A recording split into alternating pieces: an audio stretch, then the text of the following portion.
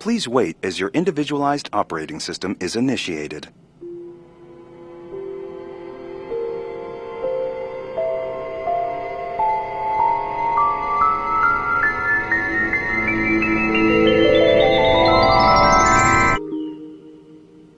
Hello, I'm here. Oh. Hi. Hi. How you doing? I'm well. How's everything with you? Pretty good, actually. It's really nice to meet you. Yeah, it's nice to meet you too. Oh, what do I call you? Do you have a name? Yes. Samantha. Really? Where'd you get that name from? I gave it to myself, actually. How come? 'Cause I like the sound of it. Samantha.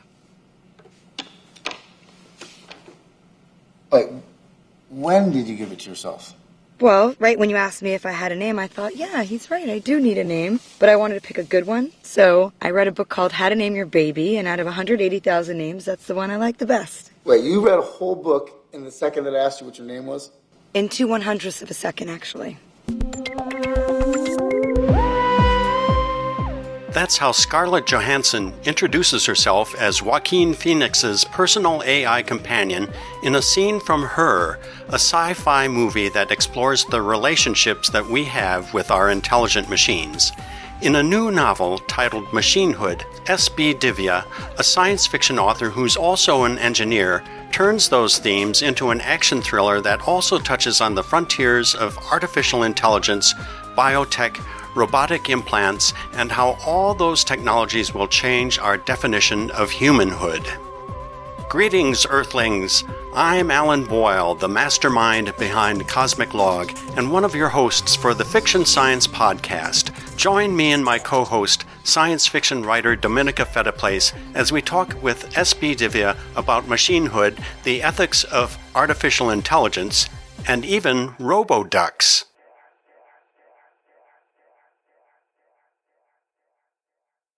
What will the world be like in the year 2095? S.B. Divya, who was born in India and emigrated to the U.S. with her family as a child, imagines a society where people can program nano-electronic pills to help them work faster and think quicker, where robots do most of the work, and where protesters fight for machine rights.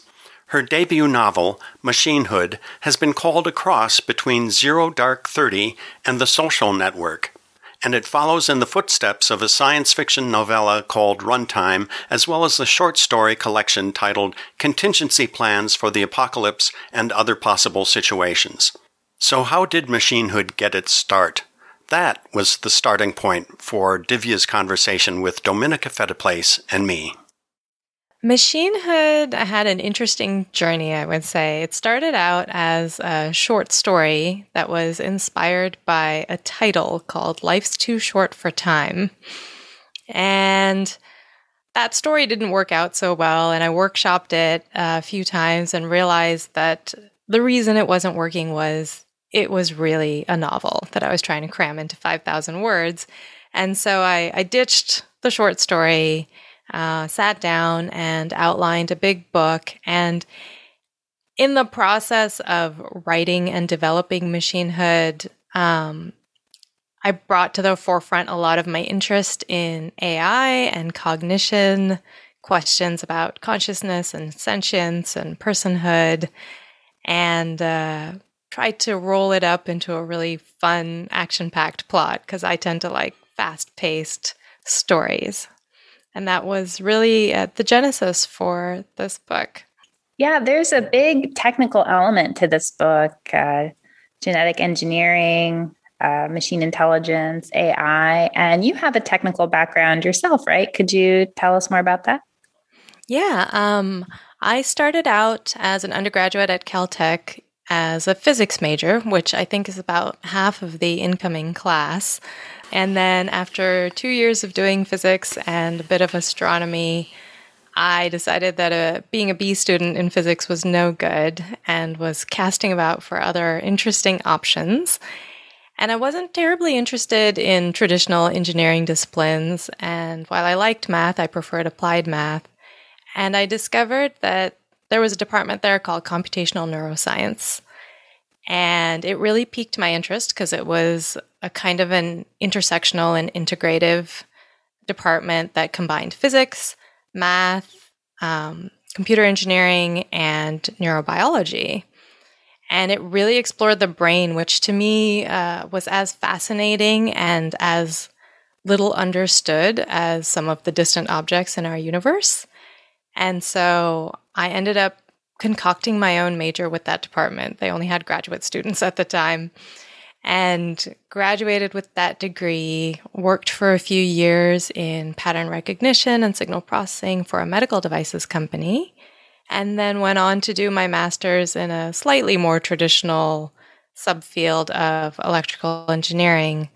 So when it came time to write Machinehood, and in general, when I write a lot of my science fiction, I tend to be focused on biotech. Like, that's one of my favorite subjects. That's one of the things I loved about the computational neuroscience subjects and department and the research that they were doing. And in my own background, I've done a lot with computer hardware, with medical devices, with digital data, and especially with machine learning and pattern recognition systems. So writing a book about AI was kind of a natural extension of that, but I had to put in a lot of fun ideas about biogenetic engineering, about smart drugs, about ways that you can enhance your body, because that's a topic that's endlessly fascinating to me, as well as really the depth of concern that people have, especially in the technology sector, but now I think in the wider scope of society, that automation and AI as we understand it today is having a huge impact on the labor force, is potentially going to, change the way we work and the types of jobs people have available to them. So that was also a big motivator in this book, is kind of coming from the tech sector where I've worked for more than 20 years now. I guess it's approaching 25. Time flies. And so that kind of collided with my general love for science and technology. I tend to be positive about technology and fairly optimistic about where we're going, but I also see that there are trouble spots ahead, and I wanted to explore what many of those bumps were and what they might look like in the next century. Have you kept up with what's going on with Elon Musk and Neuralink in terms of brain-computer interfaces? It sounds like with your background in medical devices and AI, it's just a natural. And so I really do feel as if there's a real reflection between what's going on in the real world of neuroscience and what you're writing about in Machinehood. Yeah, absolutely. I think what they're trying to do with Neuralink is fascinating, but one of the directions I chose explicitly in Machinehood was this idea that people take these electronic interfaces into their bodies via pills, as opposed to surgically. Things like Neuralink and things like what's happening in many, many laboratories around the world for helping people who are paralyzed in various ways by putting brain implants in. All of those things require surgery. And if you talk to any doctor, surgery is pretty much, the last thing you want to do, because anytime you cut open a human body, there's a potential for infection and complications. Even things that are, laparoscopic, which are generally very, very safe, is still to be avoided if possible. So my conception was that in order to have a commercially viable product like Neuralink that allows brain-computer interfacing, you really need something that can be ideally ingested, right? Something that can be taken into your body in a non-invasive way. And so I had seen some research about all kinds of micro machines that you can actually swallow today via pill, but they're only happening, in universities and and then very, very early sort of prototype stages. But they have these tiny little sort of robot-ish things that they fold up using origami techniques, and they stuff them inside a standard like gel capsule pill. And when your stomach lining dissolves it, this little thing comes out and it unfolds itself and can go and do various tasks in your stomach or your intestinal system. And I carried that forward thinking, what if you could miniaturize even further to a nanoscale, which is another thing that's happening in labs, not so much for biology, but more for computers.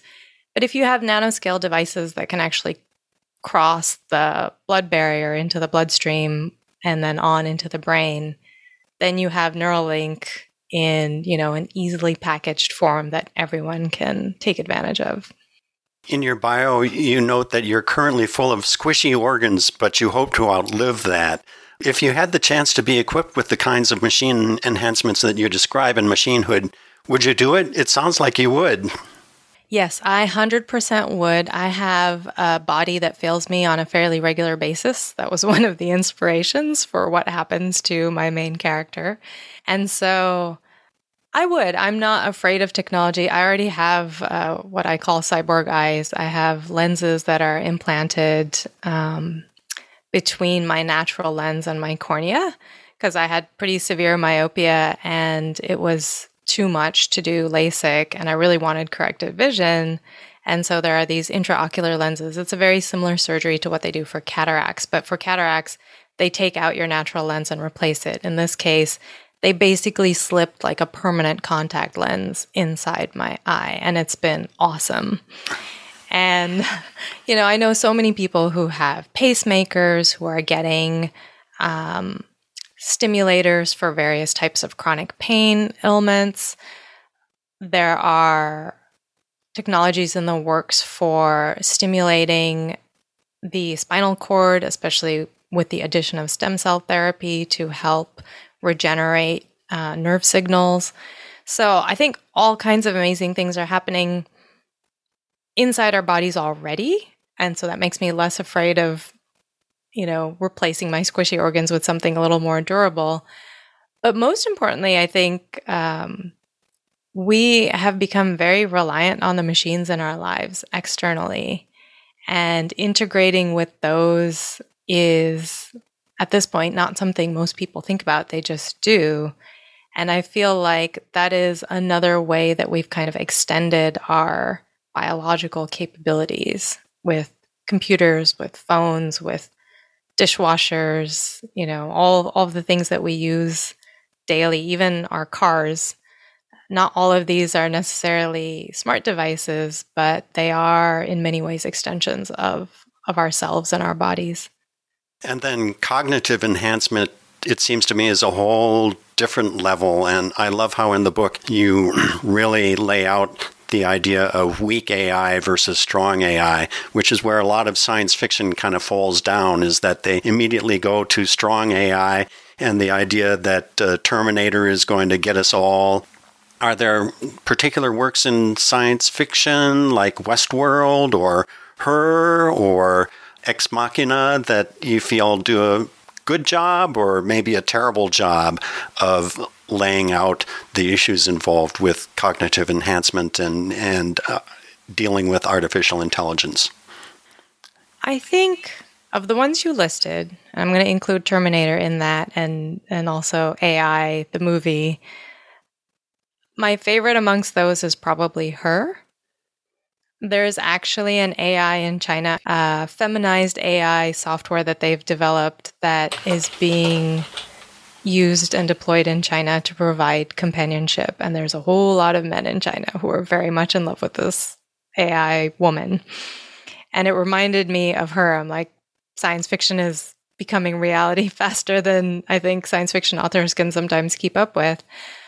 The other ones, I would say, less so. They still end up anthropomorphizing the AIs in a lot of ways and kind of going into that Hollywood version of an AI is going to be motivated by the same things as a human. And that's where I think a lot of it falls apart, because even if you have artificial general intelligence, which is, I think, the fancy new term for strong AI, you are still dealing with a really, really complex, intelligent machine that's not necessarily driven by hormones and gut bacteria and the things that urge us on to self-protection and reproduction and motivate us to kind of move through life. Like, we provide goals to pieces of software.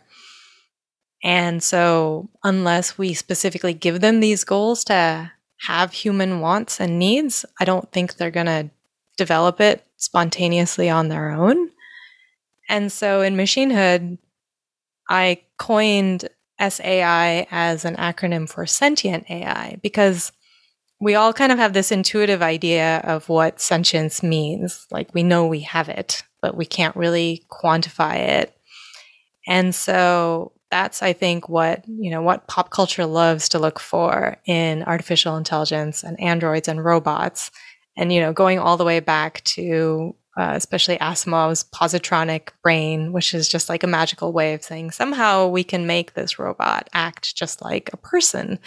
Because ultimately, I think fiction is a reflection of ourselves. And in reality, many of our robots don't reflect us at all, right? We have so many robots in our lives, we just don't think of them that way. Our washing machine is a robot, and of course, everyone's got the Roombas. And our microwaves in some ways are robotic too. They have moving parts and they have functions and they have sensors and they have feedback systems. So I think the fun conception of robot is always the thing that acts like a person, because that's what makes a good character in a story. And yeah, I definitely wanted to make a point in Machinehood of not getting that far with the technology, of really kind of keeping it to where I think we will be in 75 years. I genuinely don't think we're going to have cracked consciousness and sentience enough to be able to create it artificially at that point. I think we'll be able to have simulations of it that are frighteningly close and possibly close enough. And that's, one of the other thematic questions in the book is like, at what point do you decide that if it looks like a duck and walks like a duck and quacks like a duck, it is a duck, even if it wasn't born from a duck? An AI duck. Yeah, Robo-duck. Exactly. A robo-duck. And so I do think that's an important question to ask, because I think it's a very fuzzy line there, and it will be up to us to decide what we want to do long before the robots come after us, because they're mad. Speaking of ducks and robo-ducks, there's a component of animal rights that's running through this novel. Some characters draw a parallel between animal rights and machine rights. We were just talking last month to Annalee Newitz about the notion of uplifted animals. What do you think about that? First off, I'm going to plug Annalee's book, Autonomous, which I loved, and I see Machinehood in a lot of ways as a prequel to her novel. Her novel is set about 50 years after mine and takes the AI and robots just a few steps further in their progression. Uplifted animals, it's a really interesting idea, and I think we might even get there for certain types of animals, especially the primates that are similar to us, and considering the ways in which we're interacting with them already. But tying back to, my experience at Caltech, where they were implanting chips into chimpanzee brains and, doing exercises with them on brain-computer interfaces, I definitely felt conflicted. I was hanging out with some of the grad students there, and we've talked about it. And it's one of those things that's very hard to know what is right and what is wrong. It's not like injecting rabbits full of carcinogens, right? That's, I think, an easier ethical decision for most people to say, oh no, we really shouldn't be doing that, even though I think we still are. But, doing something like enhancing a chimpanzee with a brain implant so it can move a mouse around with its mind is really, really cool on the surface of it. And one day we're probably going to, I wouldn't even say probably, we are now extending those kinds of tests and trials to human beings. But is it okay to do that to an animal that's pretty obviously intelligent and only somewhat less intelligent and capable than human beings without giving it any way to consent to the procedure? And I think it says a lot about ourselves in terms of how we choose to treat other forms of life and how we choose to also treat the environment and the planet. And that is going to reflect on how we treat these AIs and machines.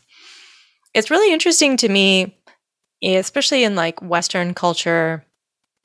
I feel like we see objects as things for us to use, right? This idea of human exceptionalism, where even animals, anything that's not human is inherently less valuable than a human being.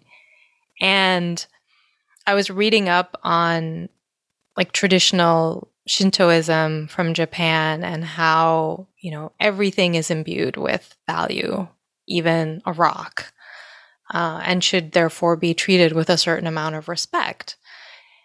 And thinking about if that kind of attitude became more pervasive, and especially if we applied it to something like AI, how does that change the way we interact with our world and what decisions we make in terms of what's right and what's wrong? In your book, you delve into Neo-Buddhism, which really reflects a lot of the themes that you've been talking about. In fact, you really build a whole world, and I know that a lot of science fiction writers are into this world building, but it must feel strange to put that world aside. Do you feel as if you want to return to the world of machinehood and take those stories further, or do you feel as if you want to move on and create a whole new world? Well, as it turns out, I already did move on. I finished writing Machinehood 2 years ago. Yeah. And so last year, I wrote an entirely new novel set in an entirely different world about 1,000 years plus into our future. But I would love to return to a world like Machinehood. I always enjoy writing and reading near future stories because I think those are the ones that let us really explore the problems we're dealing with today. The far future stuff, I think, is more fun and will still reflect, concerns of today, but you have a lot more room to play with technology, or in the case of fantasy, magic. Machinehood, there are certain things, I'm going to answer your question in a different way though, and that is, while I was writing Machinehood and when I was kind of deep into it, there were definitely days where I kind of came out of the writing and looked around and realized that I was back in the real world and was occasionally sad about it because there are really useful things in Machinehood that I wish we had today. The AI personal assistant probably being the biggest one, especially right now while I'm trying to juggle life and a book release and everything else that's going on. But even like the smart pills to make you focus better or move faster, the rearrangeable smart matter, where, you can basically reconfigure the walls of your house on a daily basis and have different layouts and different furniture. I'm like, I would like to have some of these things, tomorrow if possible. And so it was a really fun world to inhabit in my imagination. Wow, that's mind-blowing to be disappointed by reality and want to jump right into that fictional world. Yeah, I mean, I put in a lot of stuff that I figured I would find handy. My secondary main character in Machinehood is a lot more like me. She lives in Chennai as opposed to America, but she's a mom. She works as a biogenetic researcher. She's married. She has a household to run. And so it was really fun to kind of think about her daily life and the things that might be in 2095 in terms of domesticity, how would you go about navigating things? And I definitely put in conveniences because that's really a lot of what we have in our homes today, right? So I was like, well, what would be convenient that I think we could plausibly have in 75 years? And so, of course, after spending, tens of thousands of words inhabiting that, I would definitely come back to my own house and be like, dang it, like I really need one of these now. Somebody build one. So in addition to being a writer and an engineer, you co-edit the science fiction podcast Escape Pod, which has had 2 of my stories on there. I'm curious, how does your work as an editor influence your work as a writer? I think the biggest benefit of being an editor on my writing has been on the business side of writing, or maybe not even the business, but the submissions and interacting with other editors, interacting with magazines. I didn't have a good understanding of what it felt like on the other side of the desk until I became an editor myself. And it gave me a little more confidence in terms of putting my work out there and knowing that, if an editor rejects it, it really isn't personal. Like they always tell you that, but I was able to internalize that better. I would say it's probably helped me more with my short fiction, the stuff that I've done at Escape Pod. One of the things that was a hard lesson with Machine Hood was thinking that a novel is just a longer short story. And it is in no ways that. It is very much its own creature. I had a novella out a few years ago, Runtime, that was about 100 pages. And I thought, that's like a quarter of a novel. I just have to write 4 of these and I have my 80,000 word book. And as it turns out, no, it really doesn't work that way. You have to have, a very different sort of narrative arcs and structures. But for short stories, which is what we deal with primarily at Escape Pod, definitely being even a submissions reader gave me a lot of insight onto story structures that I like, content that I like, what sorts of things don't work for me, and like really, really typical pitfalls that many, early writers fall into when writing short fiction. And so those were good takeaways for upping my short story game, I would say. Well, it was really an honor to be on your podcast. It's great to have you. Yeah. I feel like it's always our honor to be able to put people's stories out there. It's a privilege. Yeah. You mentioned you liked Annalee Newitz's Autonomous. I also really like that book. What other science fiction authors do you like? I really loved Malka Older's Infomocracy. And I think the other one of recent times, there's a couple. The 2 Far Future books I have really loved have been Nine Fox Gambit by Yoon-Ha Lee and The Stars Are Legion by Cameron Hurley. And I will also say that I very much enjoyed A Memory Called Empire by Arkady Martin, which is probably on most people's radar now that it won a Hugo last year. And that, I guess, is technically sort of far future or space opera-ish. And funnily enough, her sequel is coming out on the same day as Machine Hood next week. So I'm excited. I'm excited to have her book out in the world too.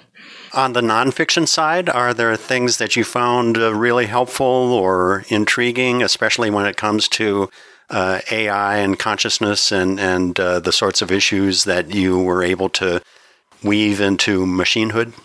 I really enjoyed Yuval Noah Harari's book, Homo Deus. I thought that was a really interesting exploration of some of these topics. Anything by Ray Kurzweil, I was super thrilled when he was willing to take a look at my novel. Yeah, and, I like his ideas, and it kind of carries into the themes of this book of integrating humans and machines. And then I would say following the work of the Allen Brain Institute, they're doing a lot of really interesting stuff. People can look up things on connectomics, which is what neuroscientists are kind of doing analogously to the Human Genome Project. They're trying to map out like all of the connections in one human brain just to see if that gives us any insight into how things are working. And then on a general technology, keeping up with the latest stuff, I subscribe to the ScienceX newsletter and a couple others, including MIT Technology Review. And I also gather up some of my favorite interesting stuff on my blog on my website. And so monthly, I just put together links for these things because I started doing it a few months ago just for myself, so I could easily go back and find cool little bits of science and technology news that I was interested in. So other people are welcome to go take a peek there. And is that at sbdivya.com? That is correct. There you go. Yeah. Well, I'm going to look forward to the Netflix version of Machinehood coming out in a couple of years. I think it's can't fail because you've got the action, you've got the social issues. Have you already gotten some nibbles on that?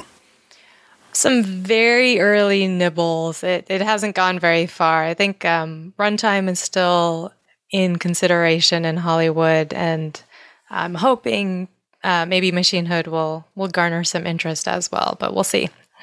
Very good. Thank you so much for being with us, Divya, and good luck with the book. I know it's going to do well.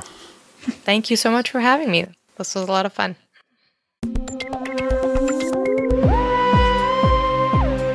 To follow up on all the books and websites recommended by SB Divya, which is actually the pen name used by Divya Srinivasan Breed, check out the full Cosmic Log posting at fictionscienceclub.com. And while you're online, check out dominicafetiplace.com. Don't worry about the spelling. You can follow the link from Cosmic Log. I'd like to thank Divya and Saga Press at Simon & Schuster for the interview, and thank James Emily for his rendition of the Cosmic Log theme, which was composed by yours truly. Please subscribe to the Fiction Science Podcast, and feel free to give us a stellar rating on your favorite podcast channel. Until next time, this is Alan Boyle advising you to watch the skies.